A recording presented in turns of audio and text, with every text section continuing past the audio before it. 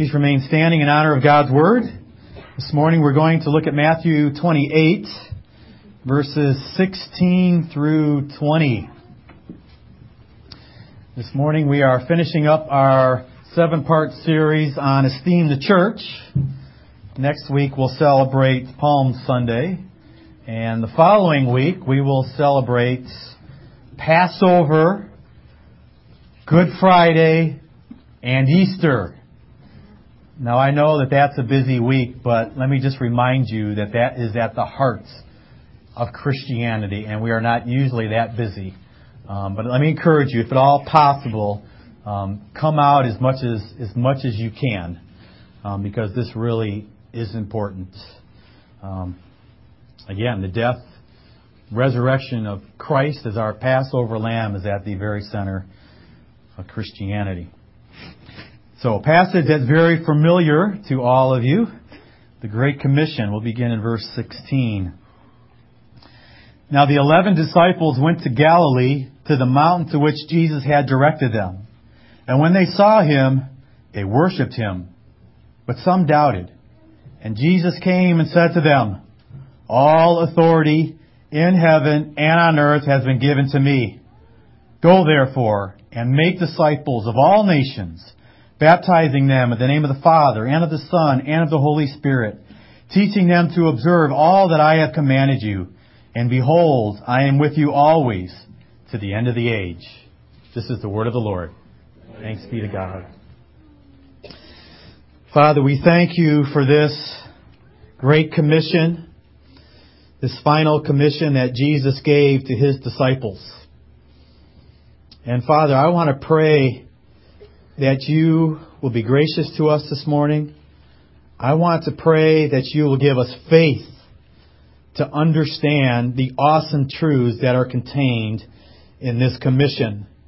Father, my fear is that they are so awesome, we will not be able to believe them.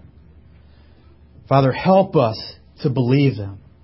Help us not to just skim over great truths in your word. Help us to believe them. May they penetrate to the depths of our being so that we live according to these great truths. And I ask this for Jesus' sake. Amen. You may be seated.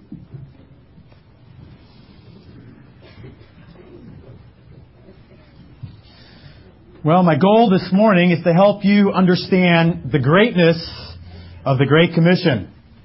The Great Commission basically is nothing more than an extension or outworking of Jesus' own mission. In Luke 19:10, we read that the Son of Man came to seek and to save the lost. That's why Jesus came, to seek and to save the lost. And the massive underlying doctrine of the Great Commission that we must not overlook is the lostness of mankind. And I fear, I really do, that in the church today we have lost the lostness of mankind. But we need to know that people are lost, that they're separated from God, and that they are hell-bound. I know that's not positive. I know that's not politically correct. But that is the fact of the matter. People are dead in their trespasses and sins, and they are alienated from God until someone gives them the message of the gospel, and they believe that message, and they are reconciled to God. And that's why Jesus commands us to go into all the nations. People are not innocent. They are guilty. On one occasion, R.C. Sproul mentions that he was asked the question, are you really saying that innocent people who don't put their faith in Jesus Christ are going to hell? And he said, oh, no, they will go to heaven. And the person said, well, wait a second. You just said without faith in Jesus Christ, they're going to hell. And he said, no, you said innocent people. If innocent people don't put their faith in Christ, will they go to hell? But there is no such thing as an innocent person. To prove our point, all we have to do is start to go through the 10 Commandments. Thou shalt have no other gods before me. Thou shalt not make any graven images. Thou shalt not take the name of the Lord thy God in vain. Remember the Sabbath day to keep it holy. Thou shalt not murder. Thou shalt not commit adultery. Thou shalt not steal. Thou shalt not bear false witness against thy neighbor. Thou shalt not covet anything that thy neighbor possesses. When anybody dare to raise their hand and say, I'm okay, I've kept all of those. We are guilty and we justly deserve condemnation, which means we have to go forth with the gospel, and what we're called to do here in the Great Commission is make disciples. That's the heart of the Great Commission. Very simple. So even the kids can understand it. Make disciples. And notice very carefully, not converts.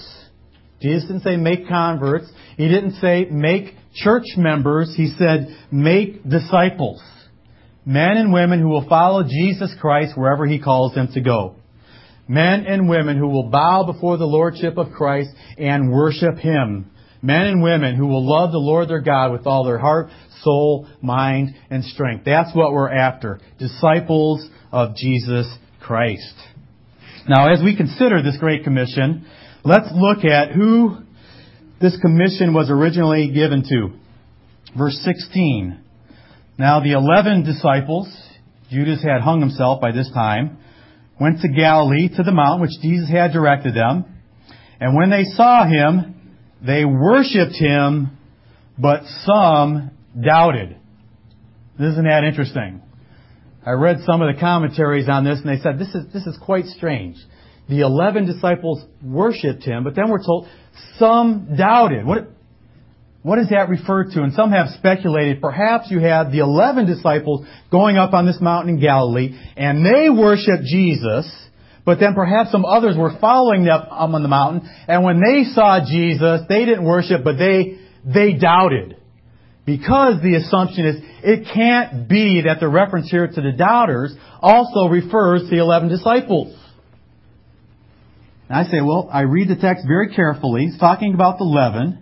When they saw Him, the 11, they worshipped. They, the 11, but some of the 11 doubted. I think it's very simple, very straightforward. They saw Jesus, they worshipped, but at the same time, some of them had doubts in their minds. And really, what's very hard about this? If I were to ask some of you to be honest this morning, wouldn't you say, yes, I worship God? I genuinely meant it, and at the same time, the truth is I have doubts in my Christian life. I don't think it's that hard. And I point that out because one of the things that we need to realize is these 12 disciples are extremely ordinary. Incredibly simple people. Sometimes we think, ooh, the apostles! And we like put them in a separate category, way up high on a pedestal, and we think they couldn't possibly relate to us, mere mortals. But they were mere mortals. They sinned, they stumbled, they doubted, just like the rest of us.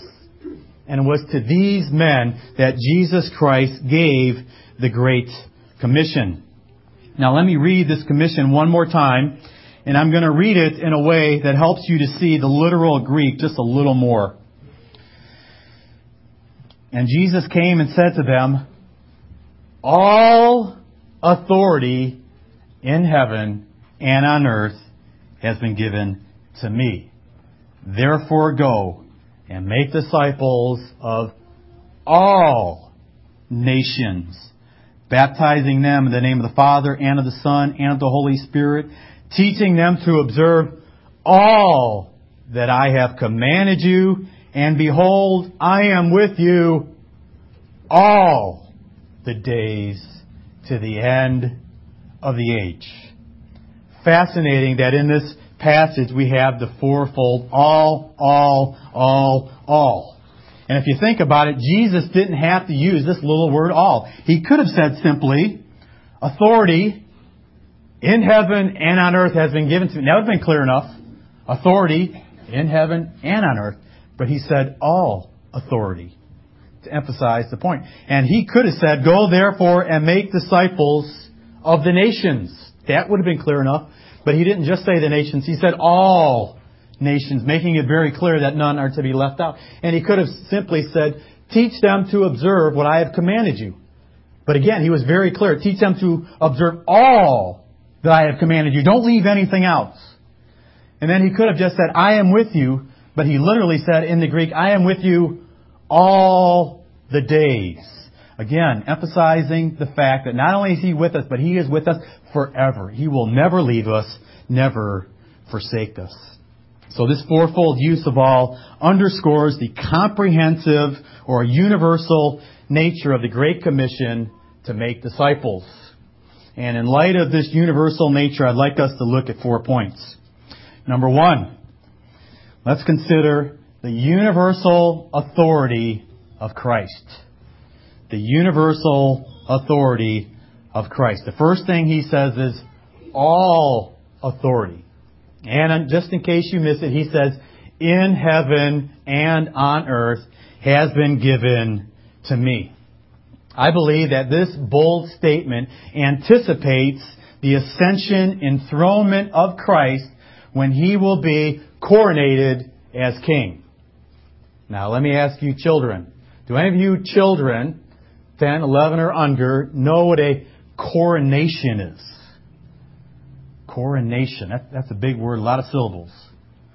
What is a coronation? Anybody know? Anybody want to give it a shot? The crowning. Very good. Correct answer. I wish I had like a candy bar I could give you something. Very good. Simply put, a coronation is the official crowning of the king as he begins his reign. Now, in order to help people think through this and to understand this, I like to ask people this question. It's kind of one of these fun questions I like to ask to open up a conversation. What is Jesus doing right now at this very moment? I asked that question to a pastor of an evangelical church a while back, and he said, interceding for us at the right hand of God the Father. And I said, yep, absolutely. Very, very good. What else is He doing? And he got a little nervous. He thought for a while, and he's like, am I overlooking something? I must be overlooking something. And I said, is He reigning at the right hand of God the Father? And he said, oh yes, absolutely. Now, I'm not sharing that to mock another pastor and to say that he's missing it.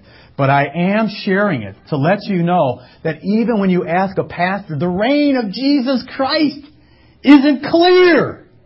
It isn't front and center.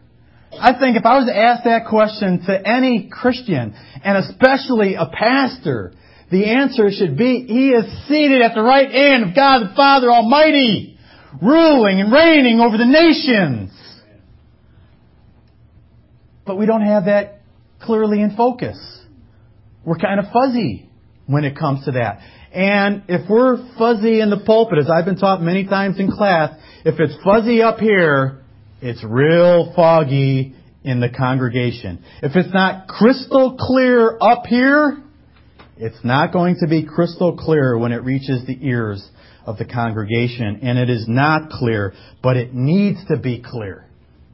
Needs to be very clear, because we're calling people to confess that He is Lord, which means we have to proclaim that He is the risen, reigning, and ruling Lord. So when did this happen? Acts 2. Let me make sure it's very clear in your minds. Acts 2. Peter is preaching on the day of Pentecost. His first gospel sermon after he's been endowed with power from the Holy Spirit. Talks about the life of Christ, and he talks about the death of Christ, talks about the resurrection of Christ. And then he talks about the ascension of Christ. And in verse 34 we read, for David did not ascend into the heavens, but he himself says, the Lord said to my Lord. In other words, God the Father said to God the Son, sit at my right hand. How long shall I sit there, Father? Until I make your enemies your footstool. This is the ascension of Jesus Christ that took place 40 days after His resurrection. He ascended into heaven. He sat down at the right hand. The Father told, I want you to sit there until I make all your enemies your footstool. And then Peter says, let all the house of Israel therefore know for certain that God has made Him both Lord and Christ, this Jesus whom you crucified. So at His ascension, His coronation, He becomes the ruling and reigning King. Now what was given to Jesus? Daniel tells us. If you'd like to turn there.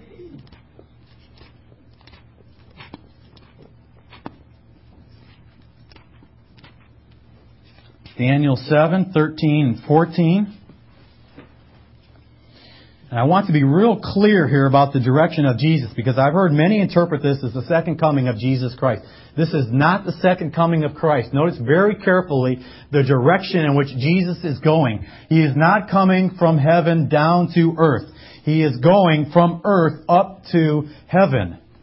Verse 13, Daniel says, I saw in the night visions, and behold, with the clouds of heaven, there came one like the Son of Man, Jesus. He came to the Ancient of Days. Who's that? That's God the Father, exactly. And He was presented before Him. This is the ascension. The Son of Man is lifted up. He's presented to the Ancient of Days. And 14 says, and to Him was given dominion and glory and a kingdom. For what purpose? That all peoples, nations, and languages should serve Him. His dominion is an everlasting dominion which shall not pass away, and His kingdom one that shall not be destroyed. So when did Jesus begin reigning over His kingdom? It does not begin at the second coming. It begins decisively at the ascension of Jesus Christ, where He is right now ruling over the nations. So that all the nations, all the peoples, all the languages will come and serve Him.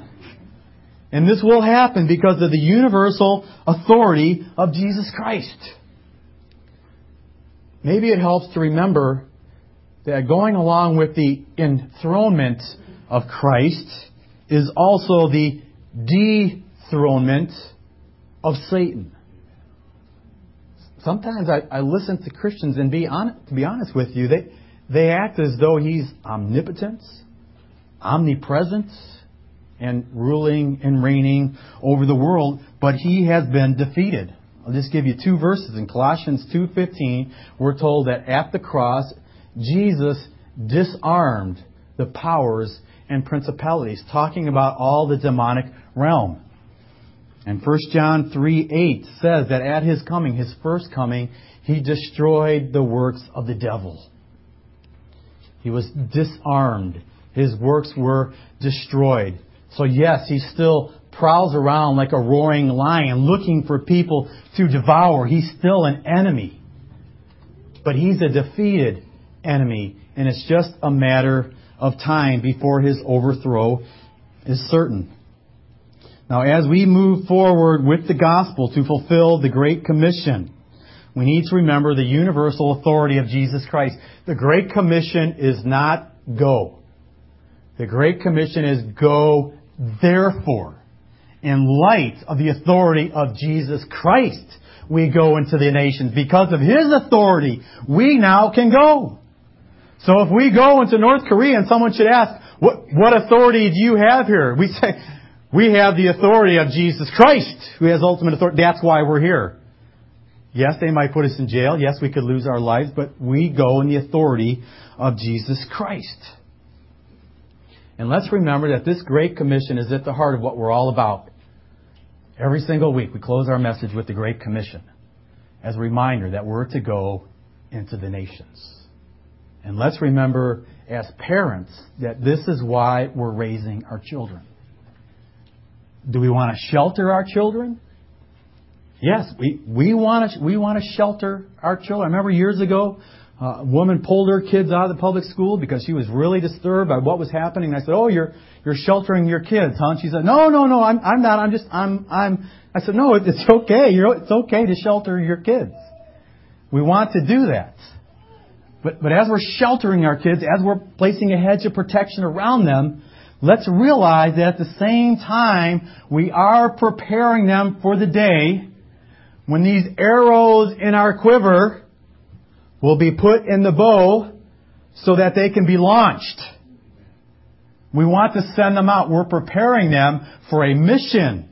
We're getting our young warriors ready. Yes, we don't want to send them out prematurely. Yes, absolutely. But we are getting them ready for a mission. We want to send them out. And who knows where they may go. Maybe we'll shoot that arrow and maybe some of them might go to North Korea, Saudi Arabia. And as parents, we might have fear and trembling as we get down on our knees and we pray for them. But they are to be sent out. We have a mission. And we have to raise our kids with that mission clearly in mind as well. So we need to prepare them. What's the precise purpose? Number 2, the purpose is that we send them out, and we should keep in mind the universal conquest of the commission. The universal conquest of the commission. Go therefore and make disciples of all nations.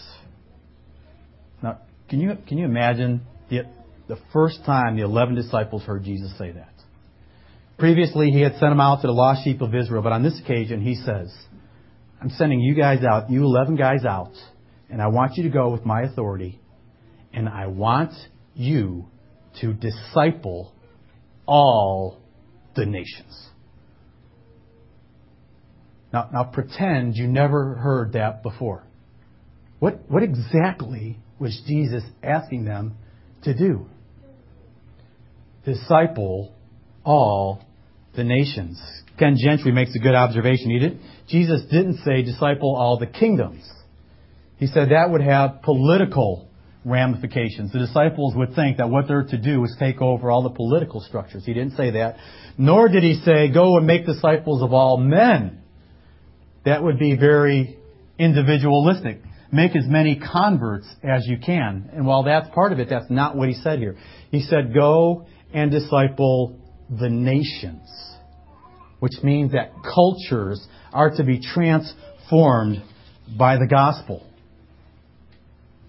And is that not what we pray for this morning? I heard you very clear. Thy kingdom come. Thy will be done on earth just as it is in heaven. That is stunning. You realize how stunning that is? You realize what you were praying for? Thy will be done on earth, right here where we all live, just like it is in heaven. And the disciples are told, go and make disciples of all nations. Go and make disciples of Mexico. Go and make disciples of Guatemala. Go and make disciples. Asia, Africa, yes, North Korea, Saudi Arabia. Really? Is that what Jesus is saying here? All nations. All nations. Get a map out. Listen. Go and make disciples of all nations. And if you want to know where to go, just get a map out and point somewhere on the map and say, right there. Make disciples of all nations. Doing what? Baptizing them in the name of the Father and of the Son and of the Holy Spirit. Clear implication of the Trinity. In the name, singular, of the Father, the Son, and the Holy Spirit, the triune God, which means the nations are to be enfolded into the church. Basically, the very first step of obedience for a Christian is baptism. That's what you see in Acts 2. Repent, and then after you repent, showing your genuine faith in Jesus Christ, be baptized, and then join a church. That's how it's supposed to work. And you're supposed to do that right away. Be baptized, join the church, and then enjoy all the elements of the church, including the Lord's Supper. And that's what we're supposed to do to the nations. We're supposed to enfold them into the church. Now, some of you are saying that's just too much. He can't really be saying that. Let me give you some other passages.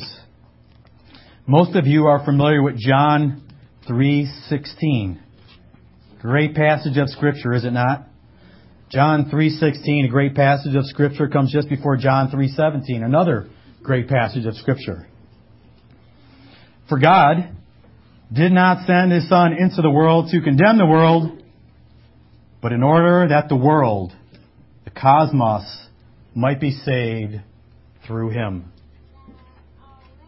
God didn't send His Son into the world to condemn the world. It's already under condemnation. He sent His Son into the world to save the world. John 12:47.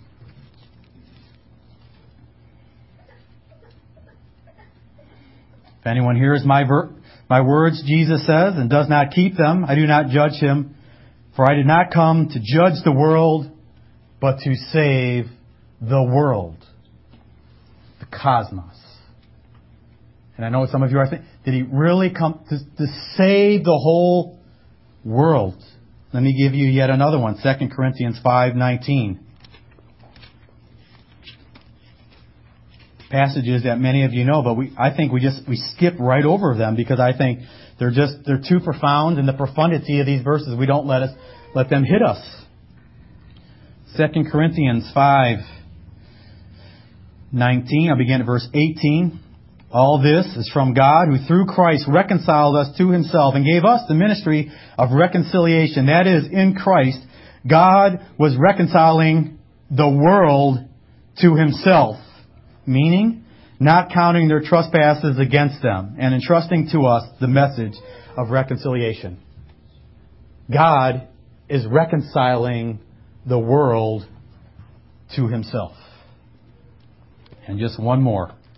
1 John 2:2. Speaking of Jesus, He is the propitiation for our sins, and not for ours only, but also for the sins of the whole world.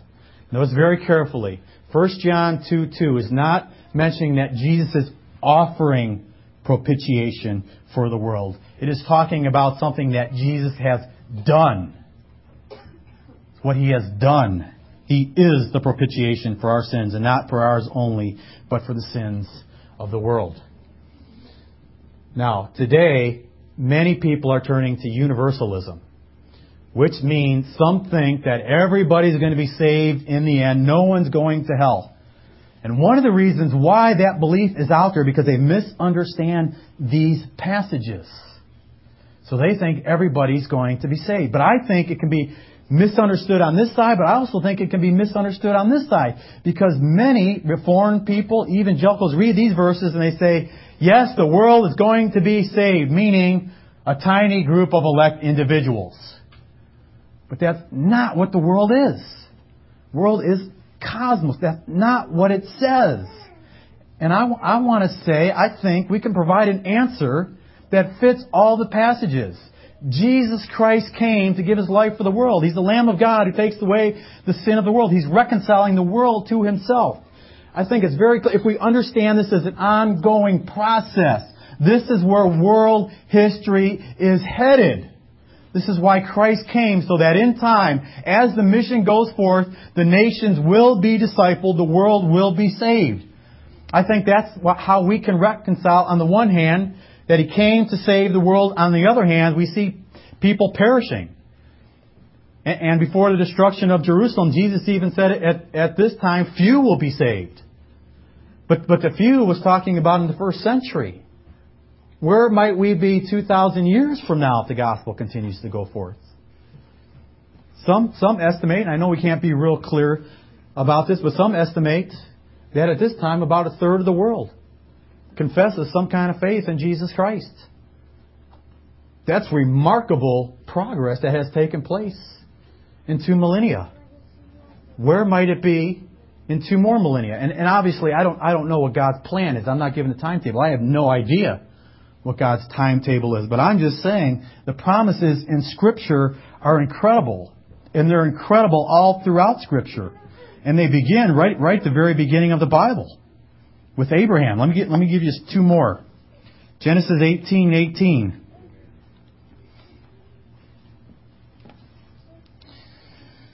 God is speaking, seeing that Abraham shall surely become a great and mighty nation, and all the nations of the earth shall be blessed in him. So there it is. He's going to become a mighty nation. All the nations in the earth are going to be blessed in Him. And if you turn ahead just a little bit, Genesis 22:18, we have this great promise after the sacrifice of Isaac. And He says in 22:18, this is the Lord speaking, and in your offspring, singular, meaning Jesus Christ, and in your offspring shall all the nations of the earth be blessed, because you have obeyed my voice. In Jesus Christ, God promised all the nations are going to be blessed. So Christ comes, He dies for the world, and now the Great Commission is go and make disciples of all nations. And then is it any wonder with those promises given to Abraham that in Romans 4:13 we're told that Abraham is heir of the world. Heir of the world. And we're promised as well, the meek shall inherit the earth. God says it's ours. I'm going to give it to you. Now this is very important, these promises. These promises will help us to have an optimistic view in regard to the gospel and the kingdom. We need to get rid of our pessimism that the world is going to hell in a handbasket. Jesus came to save the world. We're to go to the nations. Is America going down? Yes, it looks like it is. I believe that. I really do. I think the America that our kids are inheriting is not as good as the America that we enjoy, which is not as good as the America that our parents enjoyed. I believe that, and it's going in that direction unless God brings about a revival in the church. Not in politics. It will have to take place at the level of the church. But America is not the kingdom of God. America is not the kingdom of God. The nations and other places in the world, the gospel is exploding. It is. It's exploding. So we need to have a world vision. As we look around the world, yes, there are places where it seems like there's only a handful of Christians. But there's other places where it's just exploding. In China, most of the Christians may be underground, but it's exploding. In Asia and Africa, it is exploding. Let's not confuse the kingdom of God with America. The agenda, the commission is much greater than that. It includes all the nations. And we need to have this faith, because this is the faith that overcomes the world. 1 John 5:4-5. For everyone who has been born of God overcomes the world, and this is the victory that has overcome the world. Our faith. Who is it that overcomes the world? Except the one who believes that Jesus is the Son of God. We need this faith, because it's faith that overcomes the world. And maybe one of the reasons why we're not going forth is because we have the faith of the 10 spies. Oh, they're so big. You should see how big they are. We're like grasshoppers in their sight. Have you seen the army of the North Koreans? Have you heard the Iranians are trying to put together nukes? Have you heard that? They're huge. They're powerful. And we should be saying, they are. But have you, my friend, ever heard of the gospel of Jesus Christ, which has the power of God unto salvation? The nations will bow. You think they're powerful. You have no idea the weapons that have been given to the church. And we need to believe this. We need to have this kind of faith so that we can go forward and fulfill the Great Commission that we have.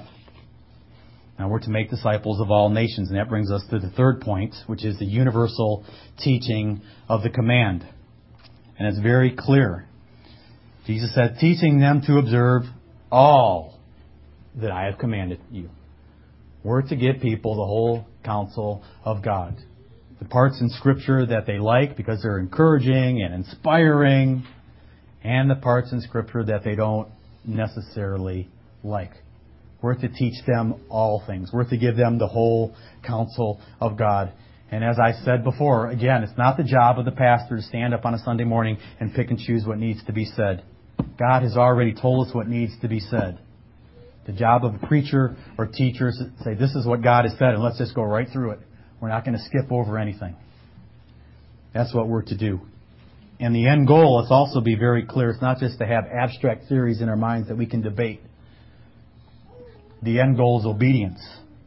Teaching them to observe all that I have commanded you. We need to obey. As James tells us in 1:22, do not merely listen to the word and so deceive yourselves. Do what it says. That's what we're after. Obedience. Now, how can we perpetuate this Great Commission from one generation to the next? Obviously, we need to pass it on to our children. We need to teach them. We need to bring them to church. We need to teach them at home. But also there's a great passage in 2 Timothy 2:1 and 2 that instructs us as well. Paul says to Timothy, you then, my child, be strengthened by the grace that is in Christ Jesus. And whatever you have heard from me in the presence of many witnesses, entrust to faithful men who will also be able to teach others. So Paul says, Timothy, take what you've heard from me, find faithful men, teach them so that they in turn can teach others. And we'll see that this will continue to grow and grow and grow. And hopefully it'll snowball and escalate until all the nations are discipled. That's what we're called to do. Go into all the nations. Anybody here this morning, beside the Steels, want to sign up for missions? Anybody want to sign up for missions? Zachy, thank you.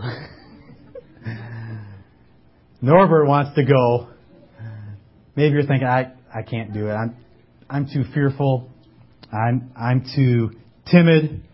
I'm just like the disciples. I'm a worshiper, but I'm a doubter at the same time. I couldn't possibly do it. You don't understand, Pastor.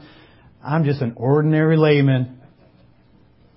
I'm not one of those super Christians. Just an average, ordinary Christian. Well, can I remind you once again that this command, this Great Commission, was given to average, ordinary Christians. There was a time when the Apostle Peter was just fisherman Peter. There was a time when James and John were not apostles of Jesus Christ. There was a time when they were just fishermen as well, going about their trade. So you say, well, what happened? Brings us to our final point. The universal presence of Christ.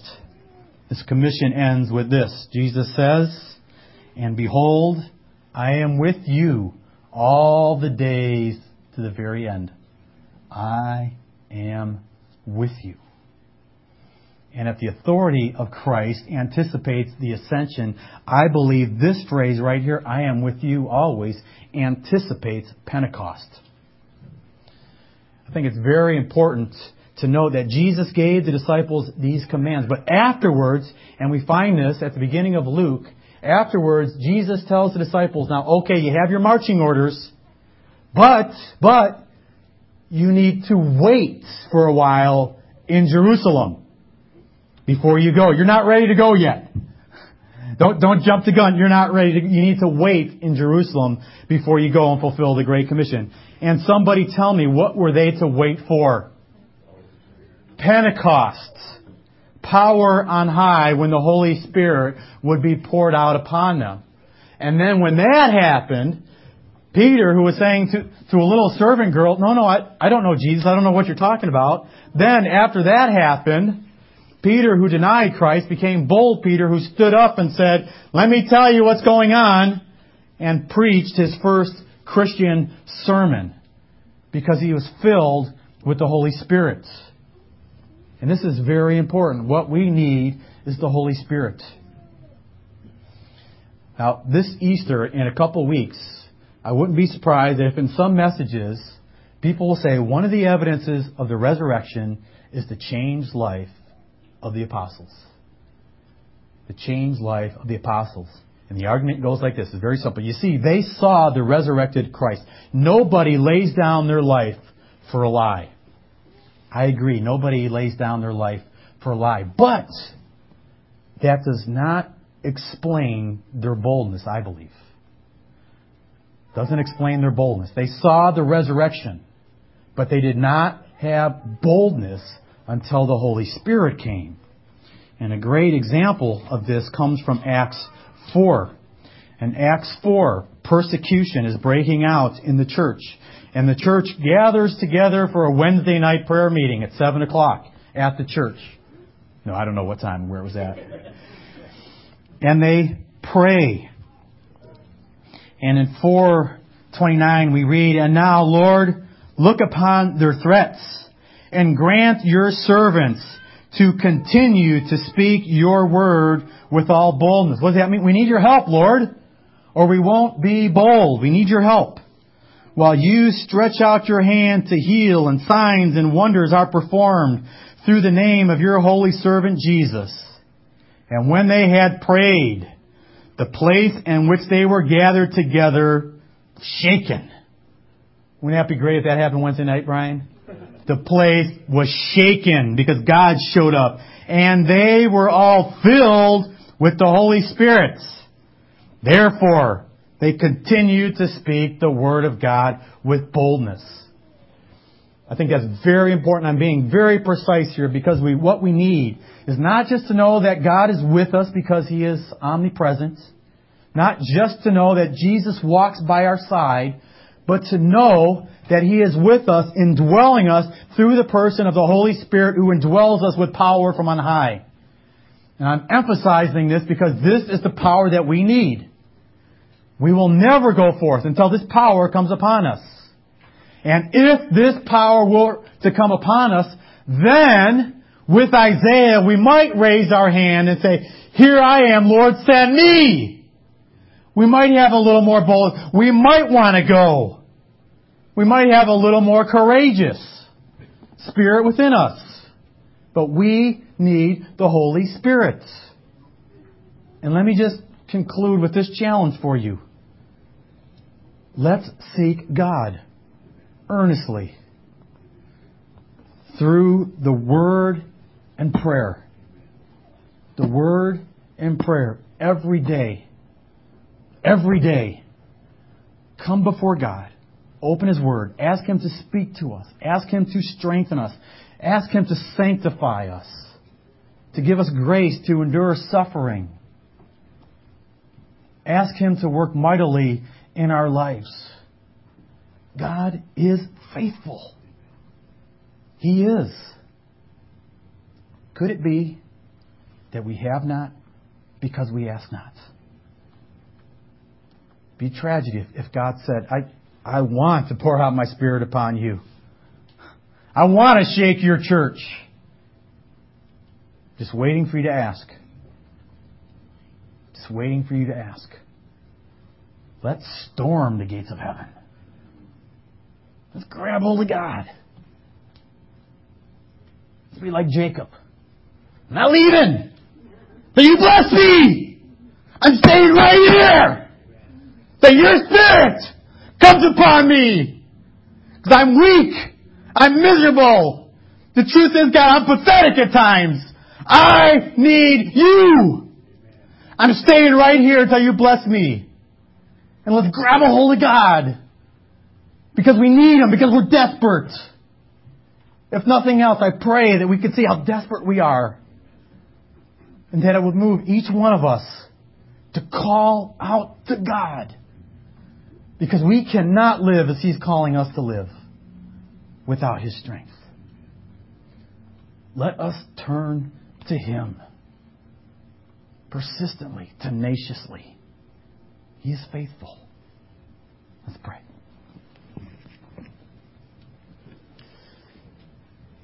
Father, I do pray that you will stir our hearts. We have an awesome commission before us. But we have an awesome God who is equal to the task. Who is sufficient for these things? Certainly not us. The Apostle Paul admitted that He wasn't sufficient. We admit that we aren't sufficient, but in You we find our sufficiency. Father, would You send Your Holy Spirit down upon us? Would You endow us with power? We need Your help. We need Your strength.